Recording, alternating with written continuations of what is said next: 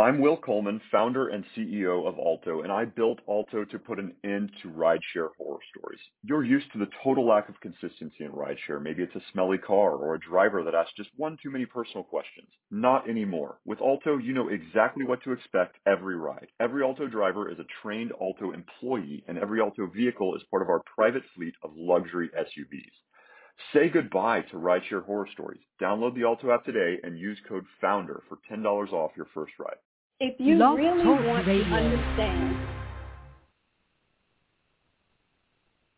really want to understand, encourage, support, educate, love, empower, or just be a strong woman, particularly a woman of color, then you have to know what it means to walk in her shoes.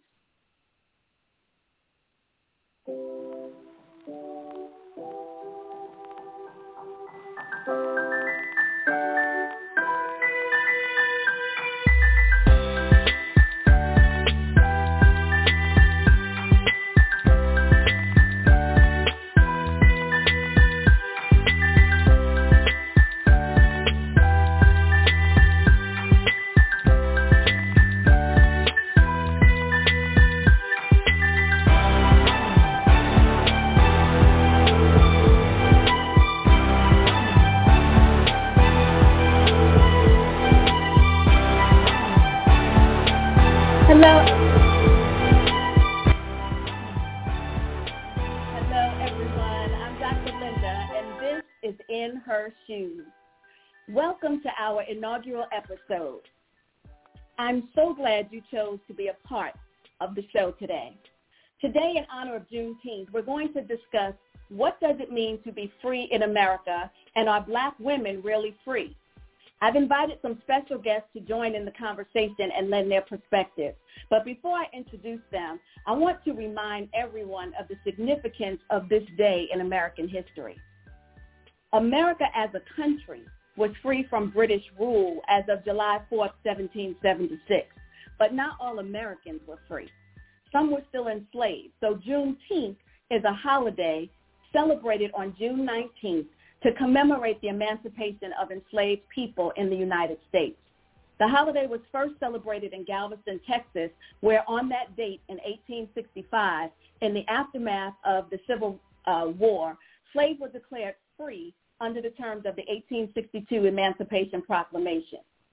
The Union Army had to travel across the country notifying slaves and their masters that the war was over and that slavery had been abolished. On June 19, 1865, the Union Army finally made it to Galveston, which was thought to be the deepest part of the Confederacy. There, the Emancipation Proclamation was read out loud, freeing the last known slave.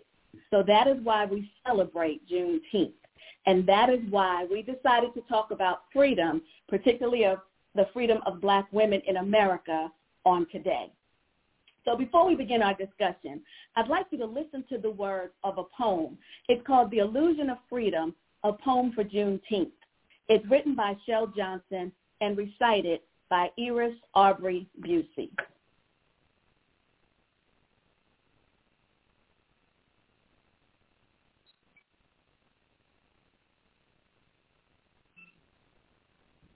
Freedom feels like being sheltered by the promise of tomorrow, like being kissed by the sun, hugged by the wind like joy and safety. Comfort in your own skin, it feels like boundless intersections of identities never being asked to conform. It sounds like the balanced melody of waves crashing, like the percussion of raindrops during a storm. It looks like the tangle of an untamed quill, like jogging without looking over your shoulder. It exists in the dreams of little Black girls. It's nestled under expanded wings. It feels like being worthy, like your life matters. It feels like being pushed on the screen. It's so close, I can touch a whiff of it in the breeze. It smells like barbecue, but they just won't let me have a taste. No one who looks like me. The chains haven't been removed, they just look different. They look like mass incarceration, the over-policing of Black lives, and I'm still waiting on the freedom I was promised in 1865.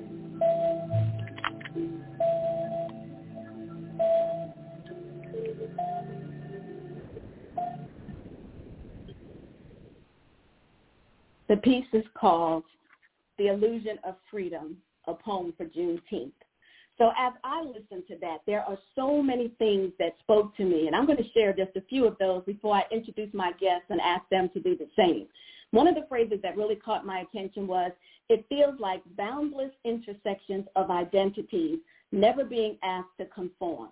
And from the work that I do in the area of diversity, equity, and inclusion, we're always talking about those intersections, the intersection of being Black and being female, and then maybe adding other marginalized groups on top of that, and how that affects our freedom. I also like the phrase that it feels like jogging without looking over your shoulder. How do you listen to that and not think about Ahmaud Arbery? Or I like when she says, it exists in the dreams of little Black girls. It's nestled under expanded wings. There are so many ways for little Black girls to expand and to grow. And we'll talk about some of that. How do you do that? How do you get from being that little Black girl who has a dream to being that Black woman who has a career or a business or a family or whatever it is that she desires to have? And I think my favorite phrase in the whole poem is when she says, the chains haven't been removed, they just look different. So I want to introduce three very special women that are on the show with me today, and we're going to have some conversation. Each of them walks in a different type of shoes. They have their own perspectives, and they'll be adding to the conversation. So first, I want to introduce the Right Honorable Yvonne Gamble. She is CEO and founder of Sam Pete Financial Group, Incorporated. I'm also being joined by Dr. Diane Adoma, President and CEO of Diane Adoma Consulting, and Raquel Hill, Creative Director of Raquel Hill & Co. And so I'm going to start with you, Yvonne. I'm going to ask you if you would just briefly tell us how it is that you entered the field of finance. What is your story? My story, very quickly, thank you so much for having me on the show. I entered the field doing prayer. I prayed. I got on my knees on July 18, 1976, and I asked the Lord, I said, God, I want to work in an industry that touches people's lives from the time they're born to the time they die. And I just went to bed. I was 18 years old. I got up that morning, looked in the yellow pages. The first ad I saw was American National Bank. I lived in Chicago, Illinois. I was dressed, ready to go. I called the bank, went down, had my interview directly with the human resources director because he was the only person there, and he had answered the phone when I called. And he put me in the $1 million banking division of American National Bank at 18 years old, just having graduated high school on June the 6th of 1976, and that was July the 19th. And so that's what began my career working with multi-million-dollar, billion-dollar, and high-level industries, governments, heads of state, and that sort of thing. That's what started me out in the industry, and that's what has kept me going ever since. Wow, that's amazing. And I'm hoping that people heard you say heads of state, governments, million-dollar businesses, et cetera. So from 18 until now, which we know is just like 21, 22, but from 18 until now, correct. What are some of the challenges that you face that you think you faced uniquely because you were a Black woman? One of the challenges probably that I faced early on, obviously, was being very young. I will tell you this. I thought it was a challenge, but the work that I had to do in the book of clients that I had, one of my clients being Marshall Field's family. They own the Field Museum in Chicago. They built the merchandise mart, and have a Marshall Field store. So they have several things that people are very well aware of. But when I would come to them with the different information and when I would come to them with different solutions or different things, they listened intently, and they hung on my every word. And that surprised me because I went in with the thought that it was going to be an issue because I was just a young girl of 18 and, they were all much older and, they had banks of lawyers, banks of bankers, the whole 9 yards. And yet here I was being listened to. So really after the first couple of meetings, I was okay, and I rolled with it. Starting my own business, the challenges were differently because of the different people that you run into, and they look at you from a standpoint of not so much what is your experience or how can you do this, but how is it that you as a black person, but that's their prejudice. And I always meet people where they are. That's their problem. I can't take it as mine because I'm here to do a job.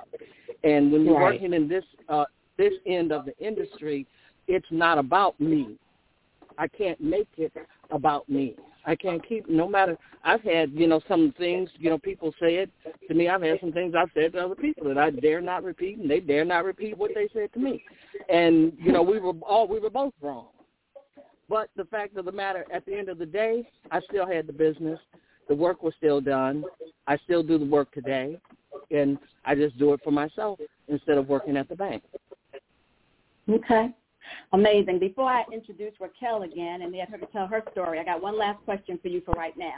So when you think about today's black woman with respect to finances and wealth, describe her. What would you say are some of the challenges that face us as black women, particularly those of us who are in business for ourselves and who do want to advance to the next level? What do we face in terms of obstacles and challenges when it comes to finances and wealth? Education, understanding, savings, and investing. That's the plight. Because if you don't educate yourself, you can't just simply, look at an advertisement or a marketing piece and, or what someone else is doing and say, okay, I'm going to go and do that. No, you need to educate yourself and go deep into education.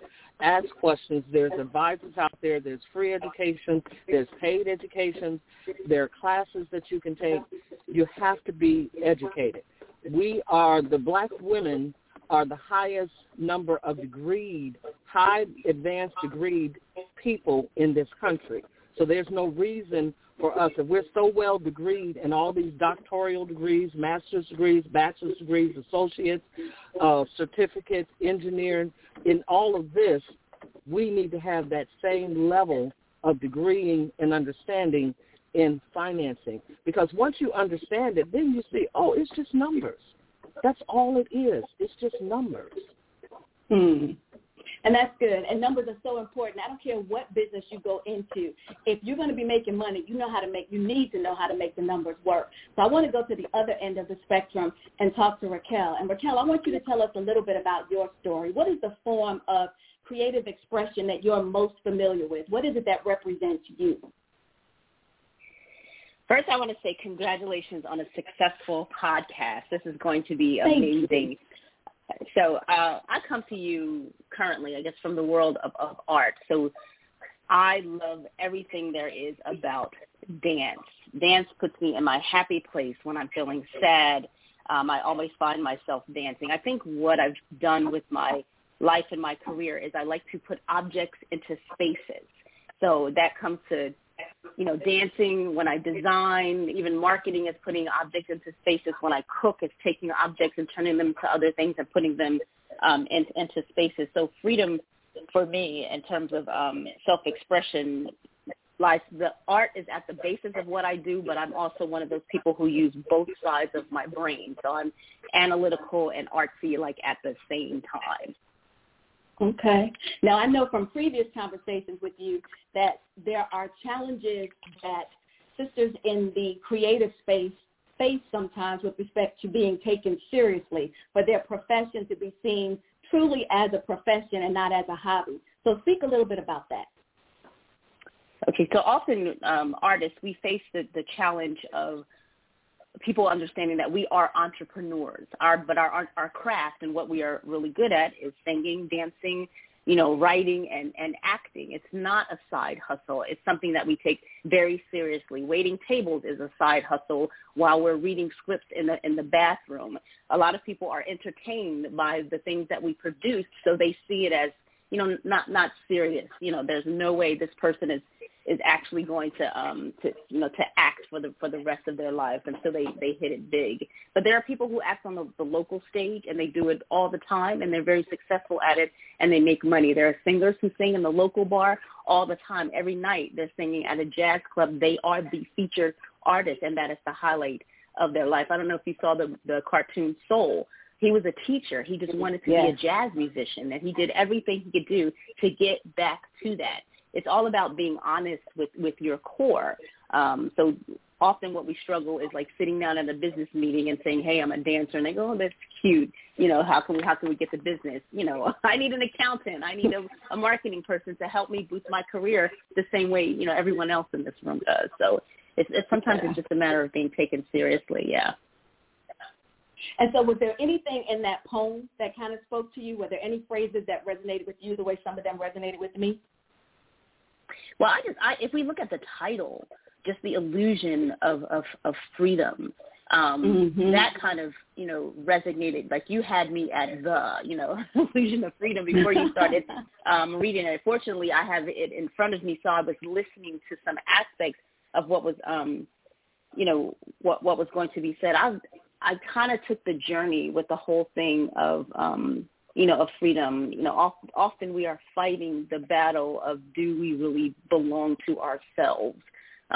We're so systematically conditioned to answer to a master that we forget who is really holding the reins. You know, I love that because, like, one of the phrases I mentioned in terms of never being asked to conform. Of course, in a society, there are certain things you're going to have to conform to, but so often our creative juices are stifled because we are asked to think and act a certain way. You know, when you think about the corporate arena, which is the one that I'm most familiar with, when we go into organizations, we're asked to really forget a lot of who we are and the ways we express ourselves and to show up and do things according to their path, even when it comes to the way we look. You know, when I think on the Crown Act, for instance, you know, it wasn't until July of 2019 that the Crown Act was passed, which makes it illegal for an employer to fire a black woman because she wears her hair too ethnically. Prior to that, and actually the law has only been passed in 7 states. It's not even federal legislation, and it's only pending here where we're based in the state of Georgia. So to think that you can't even express yourself in the way that God designed your hair to grow out of your head, it really speaks to me when it talks about ways that we're asked to conform. So I don't know. Any thoughts on that area? I wanted to just kind of jump in. Yeah. Oh, I'm sorry. Dr. No, that's Dama, fine. Go ahead. That's all right. It's a conversation. So go ahead. Get in there where you can. I just wanted to throw this into your audience, and that is this. People see the city of Chicago, and they think of that as one of the most segregated cities in the country. And it is. But what they don't, and I like the other young lady who was talking about the fact that we don't even realize the freedoms that we actually have, you know, what our freedoms are, because, you know, you're free. Jesus died, you're free. That's it.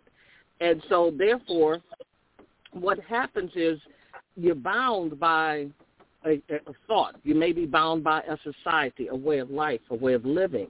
But one of the things about the city of Chicago is this. It's not the segregation that you may necessarily think of. What the segregation, why it remains where they have the neighborhoods, is this. When the city comes together in the corporate area, at the city center, the city works. That's why it says city works. That city works together. When people go home into their ethnic neighborhoods, then they can be everything they are, because what they recognized there in the city of Chicago was that there are people from all over, and there are very large groups of people from all over, and large populations. Just like out of Warsaw, that's the largest population of Polish people that it is. The only population of Polish people that's higher is in Warsaw itself, in Poland.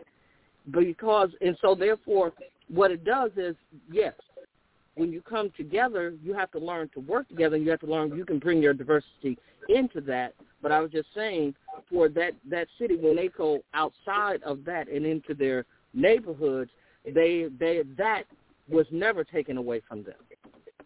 So I'm gonna comment on that before I then move us on to Dr. Adoma, because to some extent, I agree with you, but the place where I would differ a little bit is when we look at the big picture and we look at systemic racism, when we look at the neighborhoods that people are going back to and how some people have a choice which neighborhood they can go to and others don't, or how the neighborhood you're in, the property taxes fund the educational system, which then determines what schools your children can go to and whether or not your children are going to get a good quality of education. And, of course, if you don't get educated well, then it impacts what kind of job you can get. And if you don't get a good job, since most of our health benefits are tied to where we work, then you don't necessarily have the good health benefits. And, I mean, the cycles just continue. And so I do think that, yes, there's a difference between when we're in the corporation and how things flow and when we're back in our neighborhoods and how things flow. But if we go up to that 30,000-foot level and look down, systemic racism, to me, is getting in the way. And there's a dichotomy with respect to who lives where, what they can do. Are there food deserts, pharmacy deserts, or do people have access to the things that they need? So to some extent, I mean, my bias is that when it comes to how we live our lives every day, we're not as free as I'd like to see us be. And so our practices many times don't line up with our policies. Dr. Diana Doma, when I think of government, legislation, someone who understands regulations and how do things get done in the political arena, her name always comes to mind. So, Dr. Doma, if you would, tell us a little bit about you and some of the work that you do at Diana Doma Consulting. Thank you so much. Yes. First of all, I'd like to share with the audience that public office is not for the weak, the faint, and the frail.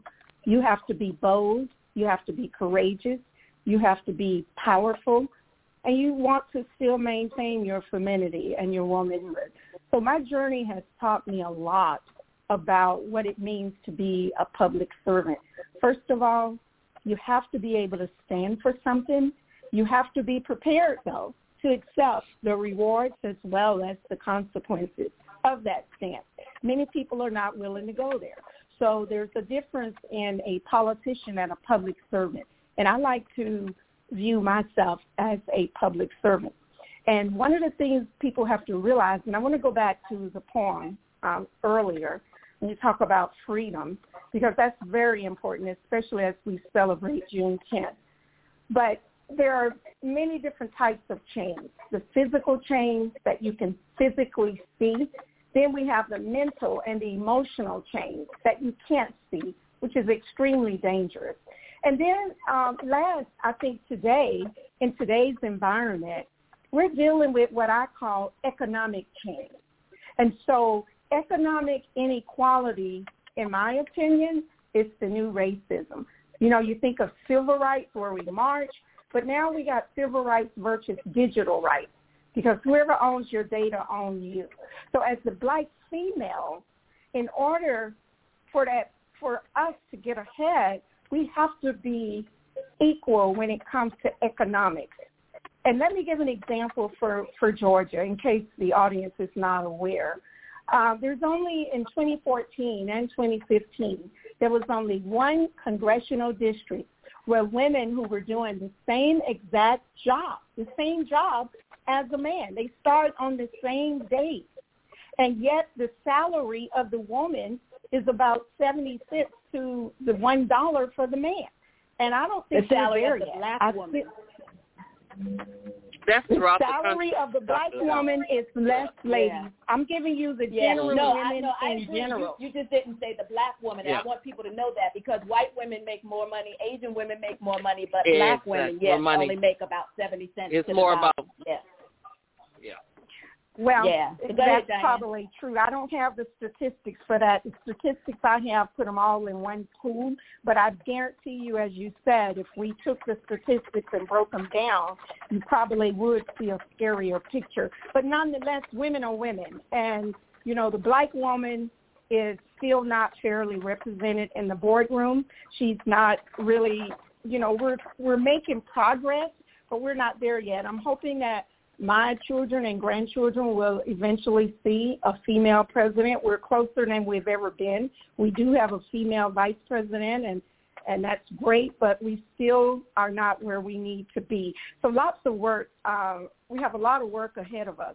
And at the same time, we want to maintain our femininity and our womanhood. You shouldn't have to shift away from wearing your heels and your lipstick in order to be accepted, but we're not there yet, because let me share with you, there is still racism within the race, and no one wants to talk about that. That's the tough subject, because we want to think that racism is always external, but oftentimes we deal with it external. Yes, it is there. I see it every day. I deal with it every day. I be a victim of it almost every day. But then you come into your own culture and your own race, and there's still racism there and biases within our own race. And then you break it down, you got an extended bias that extends to the black woman. So we're getting it from all angles. As you mentioned earlier, the hair, the makeup, the age, the attire, all of that. And so I just say, as Yvonne said, prayer is how I survive. Prayer is what takes me to the next level. And let me share, prayer is what frees me from those physical, mental, emotional, and economic chains, because somehow you have to clear your mind to focus in order to get to the next step. And if you don't understand the power of prayer and how to work in harmony with your prayers, it's going to be very, very difficult to reach your goals. You are so right. I appreciate what you just said. That was a drop the mic moment. Yeah. That was an education. That was a totally. That was good. You know what I wanted to say? I'm owning myself. that was excellent, Dr. Adama. That was, and thank you so much. And the one thing that we, as black women, do not be afraid to speak up and speak the name and the word of God in everything that you do. And trust me, the more we do that, the more we will break down all of these barriers, all of these chains, be they perceived, unperceived, be they physical or non-physical, what have you, the faster we will break them down when you bring him into the picture. Thank you so much, Dr. Adama. Hey, Yvonne, ladies, a great point. This is Raquel. I just want to jump in here real quick. One of the things that I was thinking about when we thought about freedom was I was thinking about back in the days of slavery. Not that I was a slave, but the focus was on the black man and how big and strong he was and how intimidated people were by him, and they wanted to keep him down. Then you got the white woman who's sitting on the porch and she's always protected, but you got this black woman who's the strength of who is bringing in a lot of strength, who is basically ignored and kind of looks almost as like pushed to the side. I think with that kind of story drawn, we were able to kind of sneak in through the back, so we had a certain level of freedom because our power was never really fully acknowledged. We were able to just kind of get away with some of these things. And then what happened when the world caught up and everyone started to realize that we were there, we got Stacey Abrams in your face. So we were able to kind of slide in because nobody thought we were smart enough. No one was protecting us like they were protecting Lily on the porch, and no one was scared of us like they were with Buck in the field. So they were ignoring us while we were back there cultivating all of this power. So sometimes there's a little bit of freedom in the way we were able to now kind of surface and flex our muscle and show people who we really are. I just wanted to add that little piece just in terms of thinking about freedom. I'm glad you did, because it's an important piece. And really, when we stop to think about it, black women do have a lot of power. But so much of that has been downplayed, as you said, or seemingly taken away from us. And we really need to recognize the power that we have and to walk in it. And that's one of the things that I think we're lacking in. We do not understand our power, and we don't walk in power. It. Yes. And I will add to what Raquel said. I will add this and throw a little twist in here, and that is, Raquel, they know your power. They know the power of the black woman. From where they got you from Mother Africa, they know how powerful you are. And trust me, the reason why to this day, the biggest fear, it's not the fear of the white woman, the black man, or the white man. It is the power of the black woman, the woman of color, because the one that can stand and bear all that comes down on it, just like Mother Earth. This earth sits here and takes everything that we throw at it. The same thing does with the black woman, and still we rise. No matter what happens to us, we rise up ashes. They kill our young. We rise up more children. They try to take us down. We rise up stronger. We hold our families together. We hold our communities together. We hold nations together. Oh, yeah, that's the biggest fear, and that's the reason why all the way to the top of government, all the way down to the low lines in the gutter, that racism exists is because of the fact that of the fear. They know that once, and it's catching hold, it's too late. It's over. Rome is falling because we have caught hold. We have looked at ourselves. We see ourselves. We have a vice president. We have a Stacey Abrams. We've got a Keisha Lance Bottoms. We got a Maxine Waters. But the list can go on and on forever. And now we are coming together, and we are stronger. We are seeing who we are. Like Dr. Linda said, walk in it. You are the queen. Be that queen on that chessboard. You can, like you said, you can slip in here, slip in there. No, you're not slipping anywhere. That queen on that chessboard moves any way she desires to move. That's all we have to do. I'm going to add some names to your list. We got an Yvonne Gamble. We got a Dr. Diana Doma. We got a Raquel Hill. And we got a Dr. Linda Wiley. We're going to add some names to that list. Yes. Okay. So now I'm going to shift gears just a little bit, but I want to sort of recap. So what I'm gathering from our conversation, we're saying that, yes, there are challenges and obstacles that black women face in terms of being free, and many of these are unique to us. So one of those is prejudice. Another one you mentioned was lack of opportunities. We talked about being underestimated. We talked about inequity, some of them being racial and otherwise, and we talked about the pay inequity, which is a big one. Those are many of the challenges. I don't want us to leave there. So I want to make sure that we shift, and I'm going to ask you to tell us your opinion as to whether or not you think today's black woman is really free, and then I want to know what message do you have for today's black woman. So I'm going to start with you, Raquel, if you don't mind. Do you think today's black woman is really free, and what message do you have for her? I think she is becoming free. I think the most important one, well, not the most important, an important thing is that we need to realize that we are not our mother. And our mothers did the best that they can do, but times have changed and a lot has shifted, and we're aware.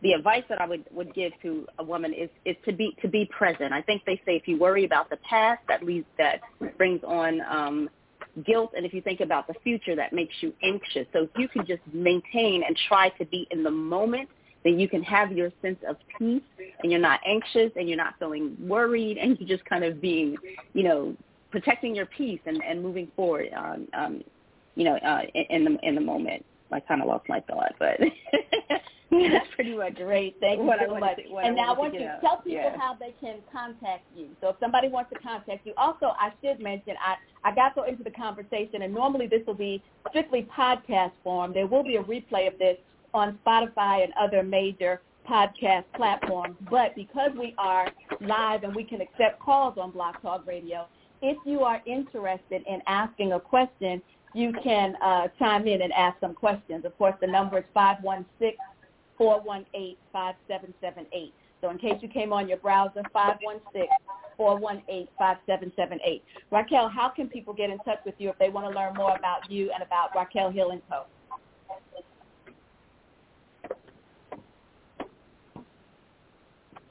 Raquel? Right, we I was on mute, just running my mouth. No, I was on mute.